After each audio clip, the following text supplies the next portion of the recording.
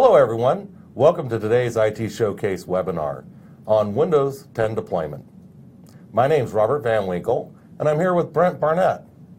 I've worked at Microsoft for the past 20 years and have been working with the Windows product team on how we deploy Windows internally since about the Windows 7 timeframe. Brent? As Robert mentioned, my name is Brent Barnett. I'm a program manager at Microsoft IT. I manage our internal Windows deployments. So our agenda for today, we're going to start and talk about transitioning to Windows as a service. We'll talk about compatibility, user-initiated deployment, and user-focused marketing.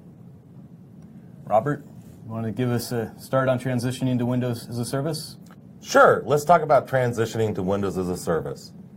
Like most customers, we traditionally deployed Windows through either the help desk or from users going and using a service to do a clean install, migrate their data, replace their applications, and it was quite a lengthy process. It took us from anywhere from a year for Windows 7 to 8 months with Windows 8. And in that transition from 8 to 8.1, we were still deploying 8, and the product group came to us and said, hey, we need to start deploying Windows 8.1. And we had a great discussion about talking about we couldn't do two major deployments at the same time. That's where we were the first ones to implement a proof of concept around in-place upgrade. And that's been a watershed moment for us and also for customers on how they deploy. Through the upgrade, we're able to quickly migrate to a new OS. All the data remains on the device. All the applications are still on the device. And there's a Windows old, so if there's a rollback issue. We've also been able to remove the complexity, improve the user experience, and through all of this, we've reduced our help desk calls dramatically, getting almost to the point, or actually we're lower than the volume we had in a Windows 8.1 update that was a service pack. So this has been a real positive move forwards for us, and I think customers are going to find the same advantages to do an in-place upgrade on deploying Windows as a service. So one of the key things we had to do differently as we've moved to Windows as a service, since those releases are coming out more often, is we really had to change how we adopt. And the first piece we did is we built a model around looking at solutions from a proof of concept phase to a pilot phase to broad deployment. And that's helped us out from the deployment and also from the perspective of each of the features. We do the same thing with each of those. So we get an OS set up in the proof of concept phase within IT, then we start adding features on there, validating features as a separate proof of concept, then we add that out to a pilot to a small group within Microsoft. Our pilot group we call internally the Elite program. We have about 25,000 employees that have volunteered to be a part of that first experience program, and they get to choose what applications they're participating in. And then as we validate all of the features, all of the OS functionality, we then are able to take it to broad and have a very successful deployment broad. So the key difference between how Microsoft IT does this and what we'd recommend for customers to do is we're deploying so early on. As soon as the release is released, we're doing the broad deployments. So we're leveraging internal builds early on in our proof of concepts. And then we're also using insider builds for doing the pilot deployments with the users, where we see customers are more than likely deploy the current branch from business for their broad deployments. And as they're going through and doing their pilots, they would be using the current branch so they can be validating on release code and then doing proof of concepts with the insider program with their IT staff. So those are the main differences between the Microsoft IT approach and how customers should be approaching deployments. It's the very same process of doing a proof of concept, pilot, and doing broad deployments. We talked a little bit about our approach on the previous slide. Here are three key things that we've done to really streamline Windows as a service in our adoption. First off is we built this early adopter community, and we talked about that. That's what we call our Elite. It's an opportunity for people that are really passionate about technology, want to adopt early, and would like to help validate how we do stuff, have an easy way and an easy avenue to get in. It also provides us with great feedback on what's working, what's not working. We're able to do scenario validation, and we're able to get user acceptance testing done at that. This is a feature that we don't only use just for Windows. We use it across all of the Microsoft products we roll out, and we've also started using it with some of the products that are consumer releases and some of our line of business applications, and validating that those work in a pre-release experience. Second key thing we've done differently is really looking at how do we provide user support. And it's not always that support through the help desk that's the best way to provide support.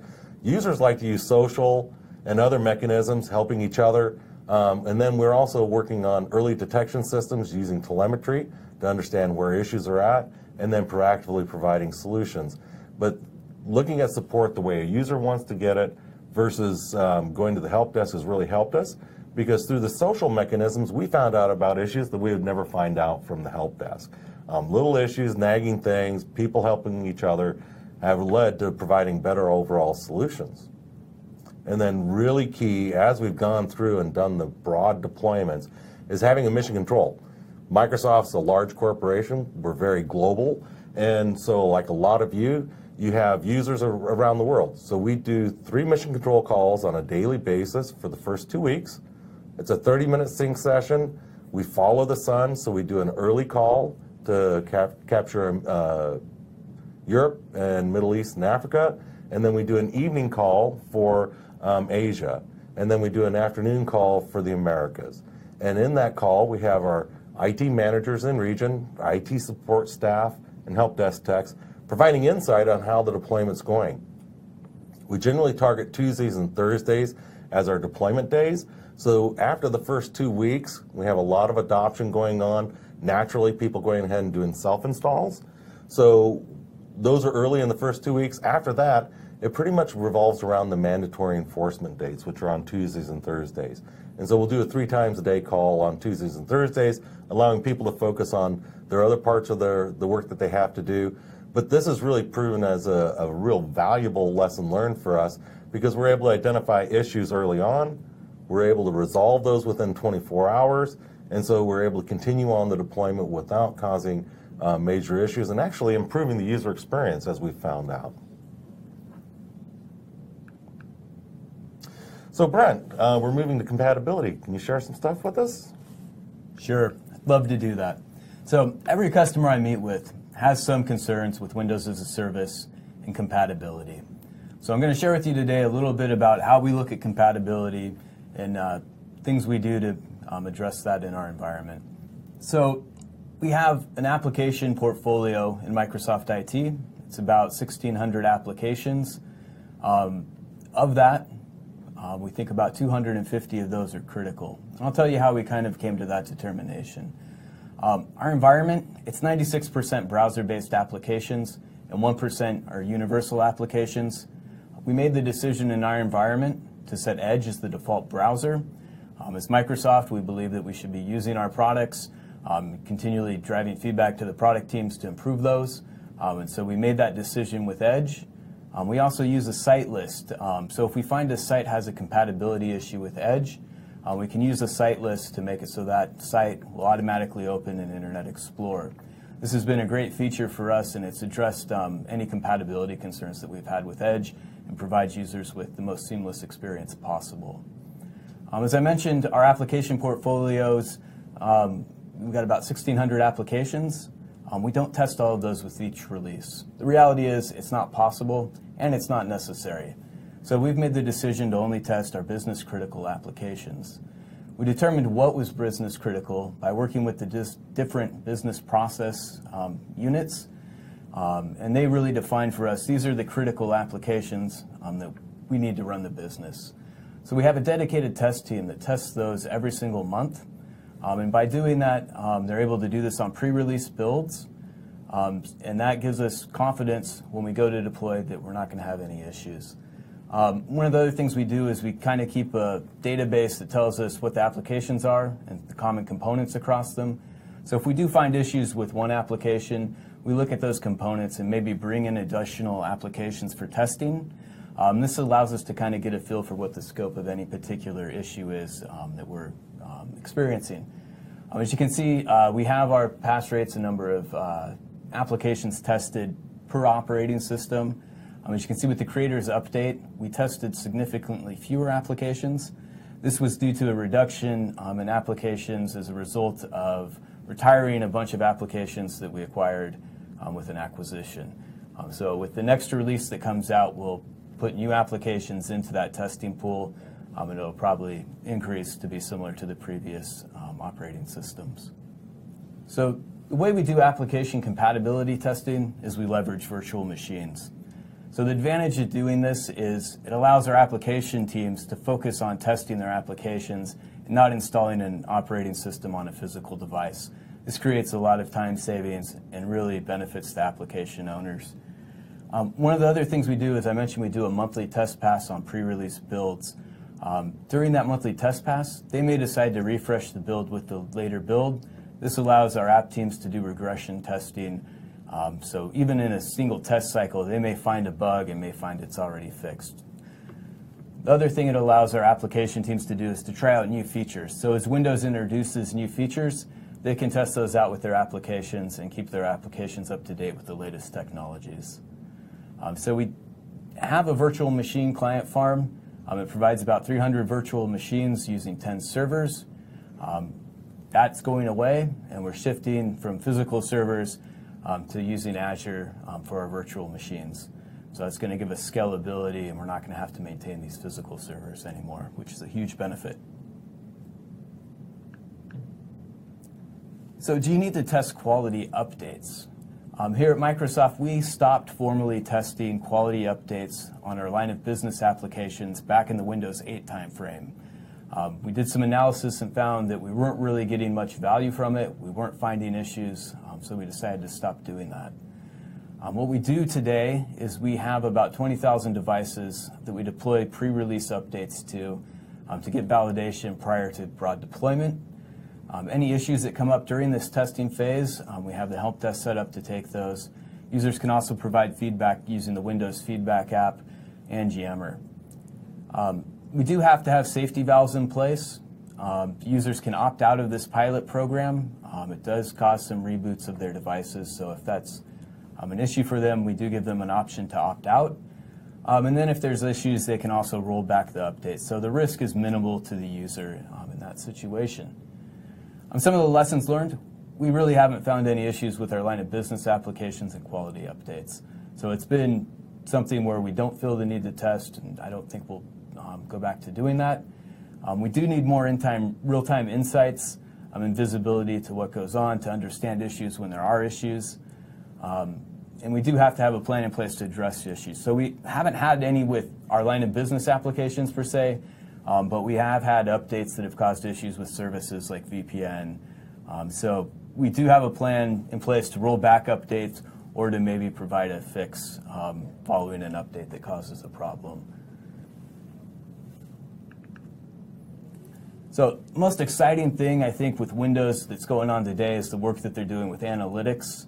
Windows Upgrade Readiness was really the first analytics solution that was provided.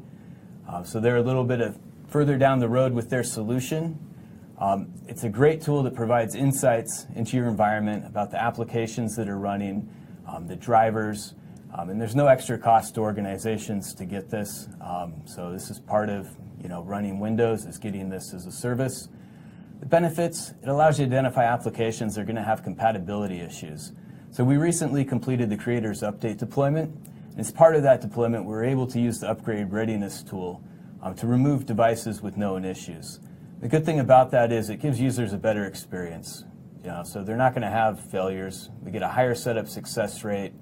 And it also allows us to know what the issues are in our environment that we need to go investigate and remediate. So the tool has been really useful for that. It integrates with Configuration Manager to really make that a seamless experience into our deployment processes. And really that lays the groundwork for doing things in the future, like automating solutions. So really taking some of the burden off IT and making it simpler and making it more cost-effective to have Windows 10 in your environment. One other thing it allows us to do is we have other teams that do testing in IT. We have a team that does some hardware testing, our app compat testing. This really gives them additional information to go through and prioritize test cases and really use the resources that they have to get the most benefit from them. And so if you aren't familiar with the Windows Analytics solutions, I'd really encourage you to go look at those. I really think that they're key in really delivering Windows as a service and reducing complexity and making your deployments easier. All right, now Robert's going to talk to us a little bit about user-initiated deployments. Thanks, Brent. This is a really interesting area.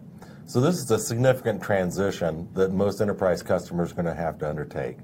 Traditionally, you've probably done deployments where you did a new PC refresh, and that's how users got a new PC, how users got a new OS.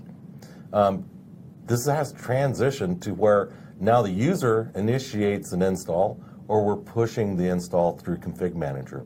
We found both approaches to be very valuable because there are some users that want to go ahead and install on their schedule or install now, and then there's other users that could care less about it, just keep my system up to date. So we've been able to enable both of those approaches by using Config Manager operating system deployment. And in the user-initiated approach, the user just goes up to Software Center where they're able to get other applications, use the same process, they go to the operating system tab, and they're able to click on Install Creators Update. In the other case, where the user doesn't want to be bothered by going out there, we're able to set up a task for them, we're able to enforce a mandatory install date, and we're able to drive that installation on their devices. The coolest part about the Config Manager deployment is with the latest releases, it now does pre-caching of the build locally on the device, so when we start the deployment, it doesn't have to wait for that OS to come down on the device. And then it also has been enhanced with the new notification for the user, so they can choose to install now, they can schedule the reminder for them later, and or they can ignore for the time being until the mandatory comes in. Now let's talk about how do we get this set up. It's really easy. With the OSD task sequencing, we're able to set up pre-task sequences so we can validate, are there issues? Is this device ready? Does it have meet the minimum drive space requirements? We have post-task sequences so that we can add applications or do other tasks after we've upgraded to the next version. And we found we needed that for the Windows 7 when we moved from Windows 7 to 10 originally. We needed to do some proactive work in the pre-task sequence to remove an old VPN client. And then the post-task sequence, we were adding in the new VPN client. And then the best of all thing is on a failed task sequence, we can actually add in some code, we can add in some task sequences if it goes into a rollback condition. So in that scenario I just shared with you, we had to upgrade to a new VPN client. For us, fortunately, that client was compatible with Windows 7 and also Windows 10. But if it wasn't, we could actually roll back to the previous VPN client. So when they came back up on Windows 7, they were up and operational. You'll notice in here the setup commands were very simple. We're not going ahead and we're not adding a whole bunch of complexity to this. And then we just leverage, for the most part, Windows setup. So it takes care of doing all the upgrades. It takes care of doing all the data migration. It takes care of secure boot, BitLocker, everything else. And by using this process, we have minimized any data loss. I know when we created our images and we would do the deployments, we always had some data issues because we had to go through and create the data migration solutions and all of that. And with Microsoft, everybody is an admin on their box. We have rather complex configurations, so we always found something that caused an issue. We never lost data. However, we had to have the help desk involved and help recover data for users. With this, using upgrade, in-place upgrade, we're not having to do any help desk calls on data. Any help desk calls on data. One thing you'll notice in our task sequence area is we have 10 different images, and there were 10 different upgrades. And the reason we have 10 different upgrades is we have to support both 32-bit and 64-bit, And then being Microsoft, we've chosen 5 languages as the native OS language that we support. So you have to make sure that if you're supporting those native OS languages, you have to upgrade language for language. Now, if you're just using language packs, that's not a concern. If you set a standard all OSs are English as the base OS, and then you use language packs on top of that, then you'll only have to support either 32-bit and 64-bit if you still have 32-bit devices in your environment, or if you're lucky enough and you've moved everything to 64-bit, you can just do 64. So Brent, can you tell us about Hello for Business? Yeah, sure. Just going to talk a little bit about a couple features that you get with Windows 10. I just picked a couple of them out here. Windows Hello for Business is one of them. It was introduced with the November update. And it's really the first step in replacing passwords with a key-based credential that's available using a PIN or biometrics. And so the keys can be generated using the hardware TPM on the device, or it can use the OS as a last resort. It really looks a lot like a virtual smart card or a physical smart card. And one of the cool things is it enables single sign-on. So you can access your cloud resources and on-prem resources with single sign-on. And that works with Azure Active Directory. Also enables Windows Hello, so you can log in with your face, fingerprint, really get that biometric login experience. Another thing is it enables you to authenticate to your VPN, so there's no need to provide additional credentials after logging into the device. On the next slide, we're going to talk a little bit here about another feature that's really cool in Windows 10, and that's the Auto Trigger VPN. So, cool thing about Auto Trigger VPN is users don't need to do anything to connect. It automatically happens in the background. So it works with Windows Hello for Business, as I mentioned on the previous slide. This is actually what we use to replace Direct Access. So before Auto Trigger VPN, Microsoft IT had 2 VPN solutions, traditional VPN client and Direct Access.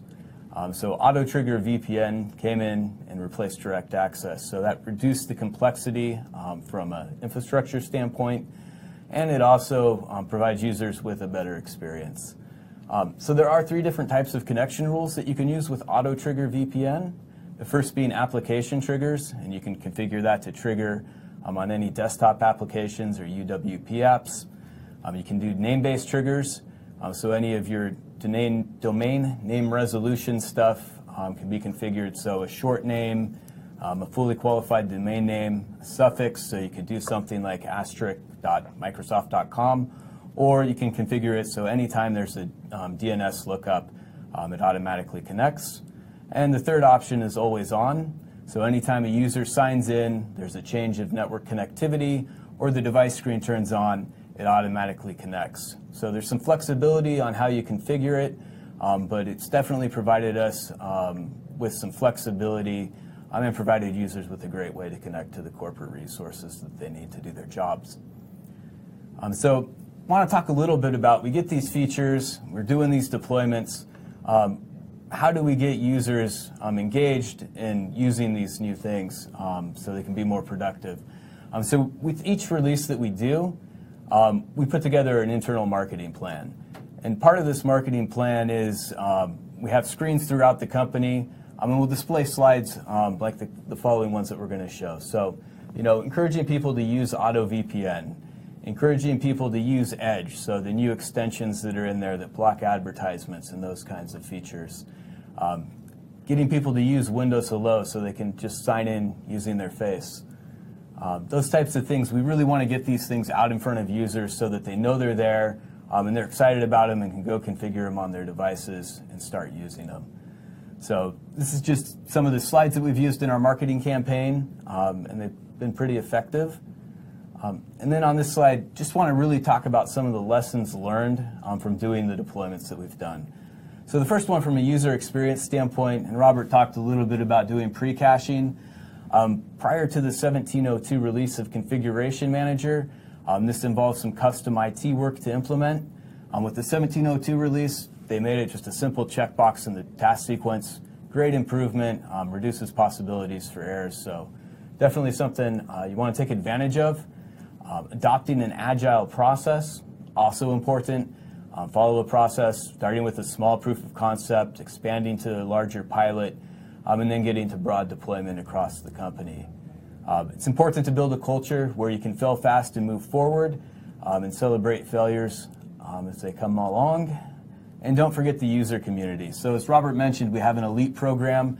They provide really good feedback to us about what's working, what's not working, and then we can work with the various engineering teams to make sure that by the time we're ready to go broadly, most of those issues are resolved and users can have a very positive experience. So next, with compatibility, it's important to not test everything, just focus on your business critical apps. So maybe it's just the top 10%.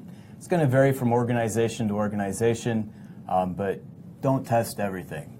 The other thing is take advantage of the Windows Analytics tools that are being provided to you.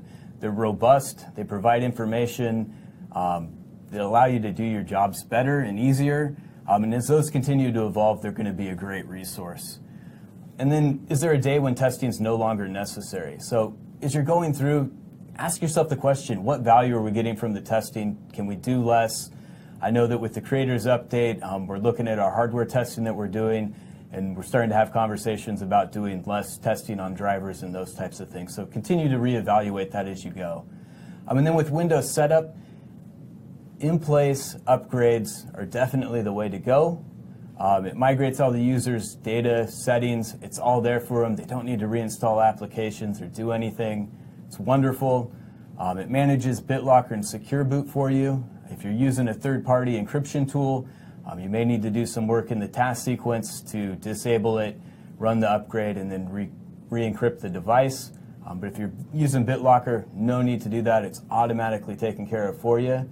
And if there are issues, there's a graceful return to the previous OS using the built-in rollback functionality. So that really reduces risks for users if something goes wrong. And then finally, with Config Manager and OSD, let Windows Setup do all the heavy lifting. Try to minimize what you put into the task sequence. You don't need to add unnecessary complexity to it if you don't need to.